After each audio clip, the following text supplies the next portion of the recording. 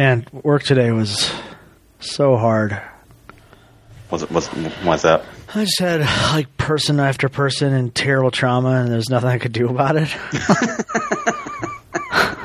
It's awful. I don't get what's hard about that. Yeah, it was not fun. No, that sounds I don't know. Sounds dehumanizing for everybody involved. Yeah, it wasn't great. Not the best. That. Well, your work has a way of, I don't know. I can't wait to hear what you're going to say. Okay, well, preface, your work has a way of helping people, doing very good things. Oh, and also just being a real bummer. Yeah, it's a bummer. It's a bummer. It seems particularly cruel. Today, I think I could tell this story without giving away anybody's life too much. Yeah. So I got an email 2 days ago from Denver's Road Home, which is sort of one of the big organizing organizations in town for addressing homelessness. And about a missing person. This is a 21-year-old who is missing. And so they're looking for this person. And I was like, okay, I sort of filed it away in my brain. And then I got a voicemail forwarded to me today from my supervisor, which was from someone looking for their child who they think is missing in Denver. Okay. So I slowly put together that these are the same person, right? Right. I called her back and just to kind of get more information, and eventually I was sent some photographs, which I showed to my supervisor and a couple other people, and it turns out that this person was at the shelter yesterday, and we 86'd her. No. Yeah, because she was cussing out our contractors and stuff like that. Right. And she's obviously, it sounds like there could be some kind of trafficking situation happening, and although she's not underage. And I was like, this job is so cruel. It's just terrible. So I'm calling, parents, and I'm calling detectives and stuff like that. They're looking for her and all this stuff. So anyway, that's just an example of how cruel. It just feels like a bad joke, she was here, but you kicked her out. Yeah. Doesn't the Bible say something about Yeah, it probably does. Oh, man. I'm just thinking about, what your version of a Hallmark Christmas movie would be. Yeah, right. God. It'd be so brutal. So, anyway. But today was... that was kind of how it started, and then it was just one thing after another where it was come to terms with your, poverty, you know, your inability to... Like a real hand sanitizer day. Yeah, exactly. Yeah, right, exactly. I guess that's a good segue. Do you want to talk about the comic? Yeah, that one's, I don't know, that's just, it's another kind of example of conversations that we've had about your work where it's just you really face the chasm of, I don't know. Human despair? Yeah, there it is. Sure, yeah. So our old friend, Human Despair. Today is Thursday. The comic will go up tomorrow. Tomorrow. And I don't know. And that one's been sitting in the tank for a long time too. So this is yeah, it's been just less than a year that we published any comic at all. Yeah, and that's fine. It is what it is, but so I can't remember when that went into our little idea folder. But essentially, do you have it in front of you? I don't have it in front of me right here. Yeah, I do. Do you want to describe it? Or I guess I could go to the website. It'll be there. It's like a lot of our comics, a scene with just the two of us talking, and this one's outside, so I got to draw some fun winter wear. Yeah. Not LL Bean. Yeah, that's it. Not our flannel shirts in this one, but just me asking you a question that I ask you a lot. And I mean, that's kind of the thing about this comic is it's just like an extenuation of a conversation like the one we just had about, the walls that you run into with your line of work. Yeah.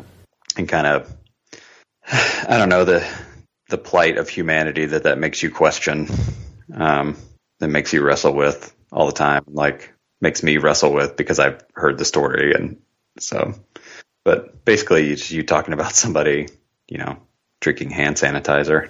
Yeah. Drinking hand sanitizer, which is not as uncommon as you wish it was. Oh, no. And I think I say, there's nothing better than someone describing a comic to you. So I think I say, I don't think Jesus anticipated people drinking hand sanitizer. And, I don't know. I mean, that's something I've definitely seen. Like I've seen people drink it, and then I've had to deal with the after effects of someone drinking hand sanitizer. And it is not the same as someone drinking, a tall boy of Steel Reserve or handle of vodka or whatever it may be. It's a totally different animal. And I don't know, like the idea that like, it's like, the poor will always be with you. And, like when you serve the least of these, you serve me. And it's like, okay, like that's cool. Could you not drink hand sanitizer though? Like, right. I mean, it drives people, it's gotta be, it's the alcohol, but I don't know if there's other chemicals in it or what, but I mean, it just messes people up so badly.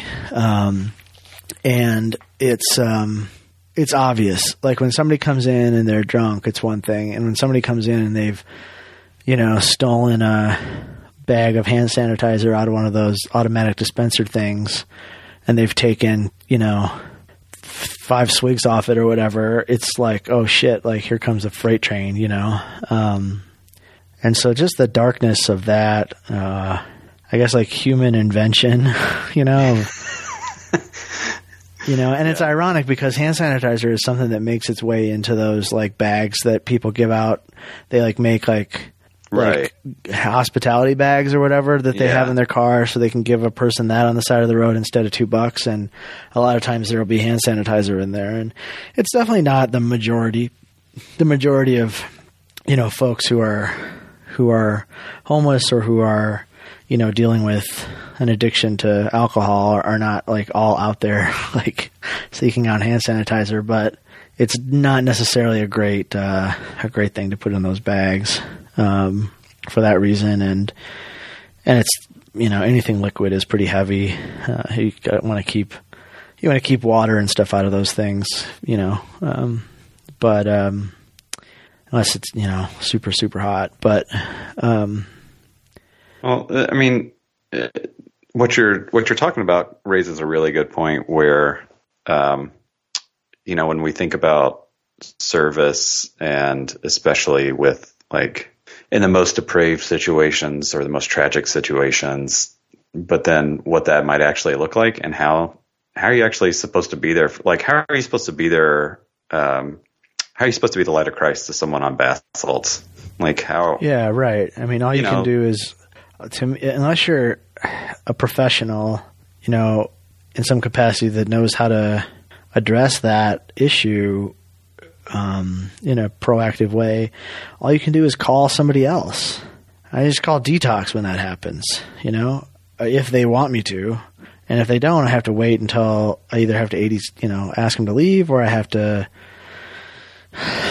wait until they refuse to leave so that I can call the police, so that the police can. And I don't like calling the police, but sometimes that's what it comes down to, Or if I can get it out of them that they, drank hand sanitizer, then they'll send an ambulance because it's an emergency situation. But yeah, how do you extend, a question we're always asking is, how do you extend hospitality to people, and not just the person who's drunk, but the person who is not drunk or is less drunk or is, strung out or whatever, who's also in that space trying to find some peace.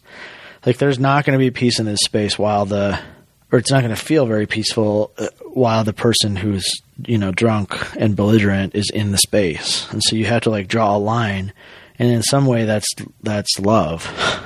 Yeah. Or at least that's how I have to see it, or I don't really know how to keep doing it.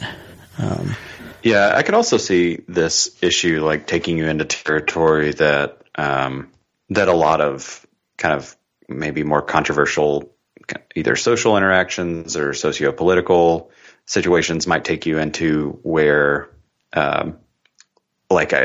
if I believe we're reading the text faithfully about things that Jesus would tell us to do, then there's a lot of actions we just can't get away with. Yeah, right. And there's a lot of things we have to do, even though it sounds just completely antithetical to what a human might do to be self-preserving or, safe in certain situations, or, acting on instinct. And he says, no, do it anyway. But yeah, so it's kind of one of those situations where I feel like that I know the answer, but then it does get really tough in the practical to say, well, how do I be a friend to how can I show friendship to someone who, at least in that state, cannot either understand what I'm doing, cannot reciprocate, certainly, but yeah, there's no mutuality there, really.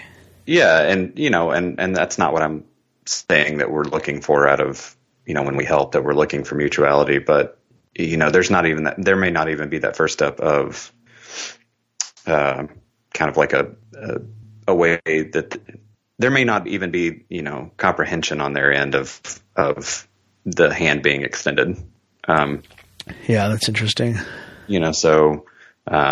So then what does the next step look like? And like you said, I think it comes down to, at least in some cases, it's about drawing lines. It's about creating boundaries and spaces that at least make the most sense at the time. But man, that's difficult. Yeah. Yeah. It's funny, the other night, Monday night, I had an interaction with somebody, sort of intervened in kind of an interpersonal conflict that, could have gotten out of hand. And I specifically engaged the guy who I have more of a relationship, who is actually one of these folks who at times will come in and, has been doing the hand sanitizer thing. So I sort of intervened and engaged with the person who I know better.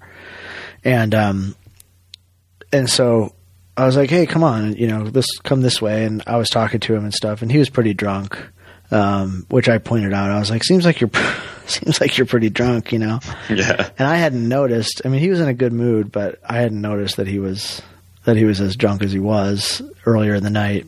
And so I ended up just kind of saying, I don't think you did anything wrong, and, you're welcome back, and that kind of thing. I just sort of very gently kind of gave him a little push, away from the situation, and it was right near closing time anyway, and he took off.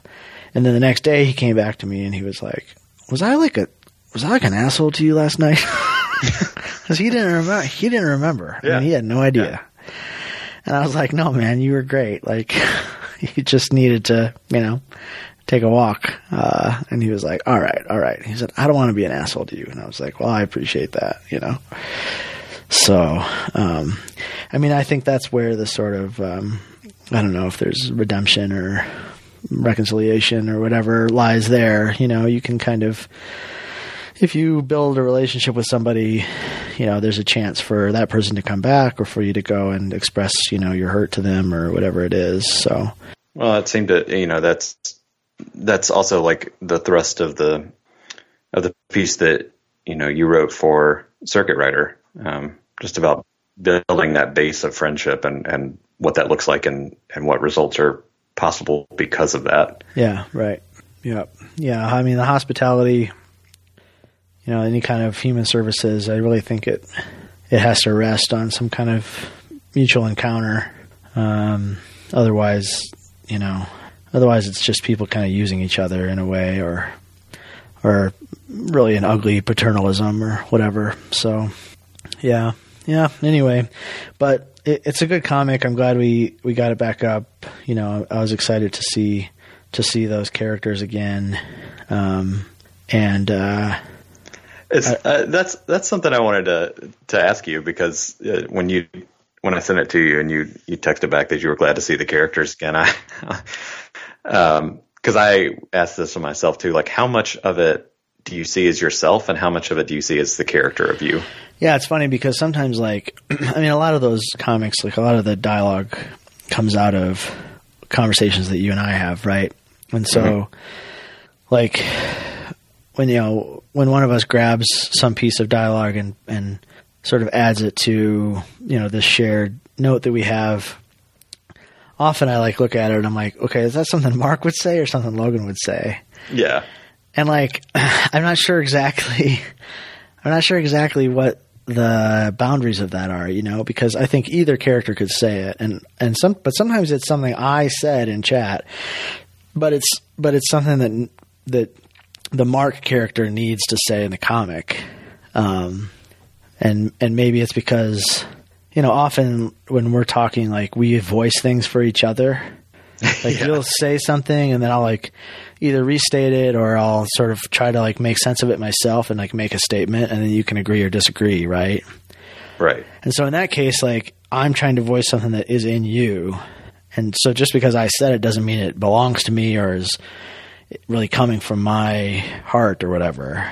So I think that's the difference between those two characters, is that one of them has, like, some kind of, I don't know, spirit or something like that that's a little closer to you, and one of them is closer to me, I don't know. Although, I don't know, there's things about, like, the Mark character is kind of like in the comic, like, he's a little bit more whimsical, I think. Yeah, and I was going to say irrational. Yeah, and irrational, and, like, I don't think of you as necessarily more whimsical or irrational than me. But it just fits. I don't know. It fits for the comic for some reason, or maybe that's just maybe that's just kind of comes out of the way we have developed things, and one guy gets more lines that look a certain way, and that's who he is now. So I do see some of myself in the comic, but it's definitely not it's like an extrapolation of other things about who we are. Well, and the comics usually don't feel right if, because a lot of the comics do, the dialogue does come out of conversations we've actually had. I don't run into this problem that often, but every once in a while, if the dialogue really doesn't feel like something Logan the person would say, it's not often that I'll have Logan the character say it. Like, if I really can't envision you saying it, then and same for the Mark character, then then definitely my first move is to try to switch it up and see if it fits the other way around. But yeah, that's interesting. But yeah, if it's really something I can't imagine coming out of either one of our mouths, then that one usually ends up getting scrapped or relegated to the draft folder or something. But yeah, that makes sense to me. I mean, it's kind of it's a weird thing, right? Like, I mean, and sometimes I think, like, we should have made up different characters. Probably. But I don't know. I mean, the site is so personal, to us. Why wouldn't the comic be? Yeah, exactly. Yeah. I don't know. I'm just kind of, like, looking through. I'm just, like, paging through some of the comics right here, and, like, I mean, you're right. Like, the Mark character is very irrational and sort of quick to get angry.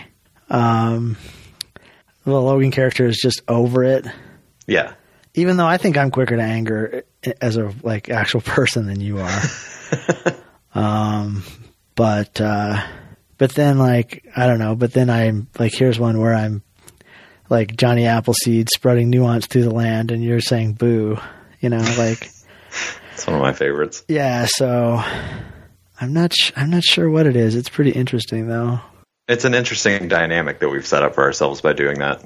Yeah, I like it. I think it's kind of cool. We can kind of figure out who we are a little bit through some of that, I think. Yeah, that's because I don't know still. Yeah, right.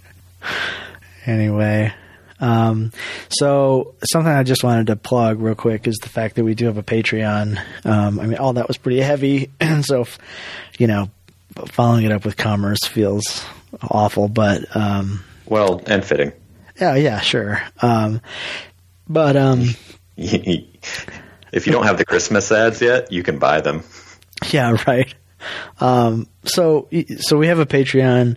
The comic is up right now on Patreon. It isn't up on the site. And so the folks who, are giving $5 a month on Patreon, they have access to the comic already. We'll be putting up a podcast on, this podcast hopefully will go up on the Patreon on Friday, but people who aren't giving on the Patreon won't have access to it for a few days at least. So I don't know if you're interested. I mean, we're not going to put like a ton of like extra material, but if you want to get things a little extra or a little bit earlier, and if you feel like, $5 is not too much to ask to just give a little support for something that we've given away for free for a long time, we won't turn down your money. Really what I want to do is cover the costs of hosting. And so we just need we really only need 4 people to give $5 a month. So that's not that much, right? I don't know. I one of the chosen 4. Yeah. Right. I would love it if it was 20 or, 100 or whatever, but I think the chances of that are pretty slim. But 4 just seems, especially if we keep bumming people out. Yeah, right. 4 seems totally doable to me, and I think, I don't know. I just encourage you to go at least check out the page. I'll put a link in the show notes and take a look and see what you think. And if you actually want something tangible for your money, we still have comics for sale. Yeah, we do have comics for sale. So we need to get up the whole back catalog into the store, but yeah. And if there's a comic that you don't see in the store that I don't know you like, and it's just not up there, then you can ask about it. And yeah, it can't hurt to ask, and you might be able to get that redrawn if we like you well enough. Right. Yeah. So we can get you a hand drawn one somehow. Yeah. Yep. Definitely put it on your wall. Yeah. You can stare at us every day. We have to. Yeah. Yeah. So anyway, let's see here. I'm just kind of wondering, is there anything else we want to talk about, Mark? I mean, I have this thing down here, 2 guys talking about something for an hour, like the genre of most podcasts. And I don't know if we want to talk about that or not. Well, I mean, we can address it by saying maybe that's not what we need to do. I don't know. This has felt pretty good.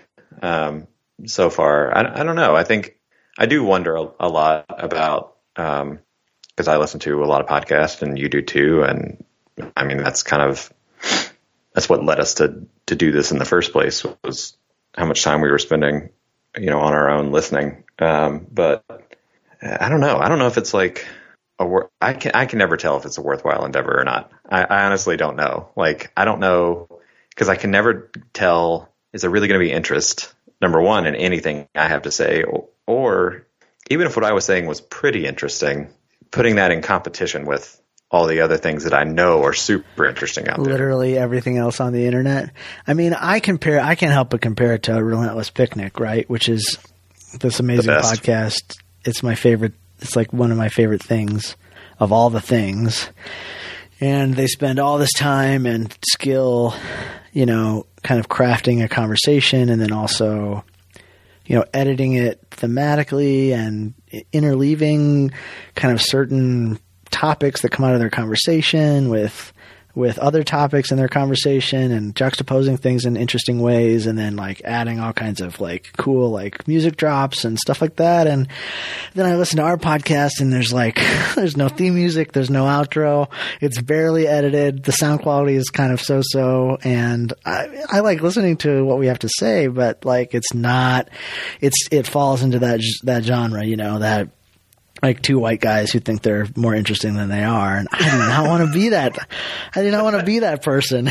You know, like, is there some way to add more value to what we're doing? I don't know. I mean, at the same time though, like I've like had strangers on the internet tell me that they like the podcast.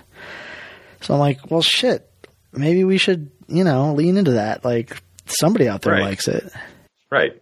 Yeah. I mean, we could, you know, we could make it for the 4 people that we need to keep the site going. And if those 4 people like it enough, then, you know, maybe that's enough. Yeah. Yeah. I mean, that's true. It's weird an thing. Ego problem we're running into. Yeah, it is. And I try to resist that as much as I can. Yeah. Same. Well, now I just feel bad. You feel bad that we're doing this? No, that it's maybe not good enough to do. I don't know, man. I don't know. I mean, I think we've talked about this before, but I have always had this thing that I don't want to just like consume stuff on the internet. I want to contribute. I want to put something out there. Like from the first time I saw the internet, I was like, wow, like, you know, it's this amazing thing. Like it's this GeoCities page. No, I'm literally like, wow, like anybody can just like put whatever they want on there, you know? Yeah. And so I kind of want to maintain this ethic where, you know, I'm not just scrolling feeds. Like I'm actually putting something out there, you know, that's worth something. But, yeah. Well, that raises an interesting, you know, like, that raises an interesting philosophical path that we could go down, a conversation we could have about the ethic of putting out something into a space where maybe there doesn't need to be more things, but kind of putting that up against the very, you know, human desire to create and contribute, which is a worthy one. Yeah, desire or compulsion, right? Yeah, well, yeah. It feels that way to me sometimes. Well, same. I mean, I don't know. I don't actually know if it's good for me to publish things on the internet. I find it to be an incredibly lonely experience.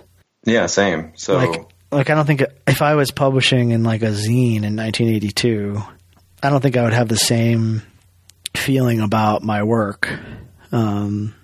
You know, about whatever it is I'm producing, because it would just be like, okay, like I publish it in the zine. What's the next thing?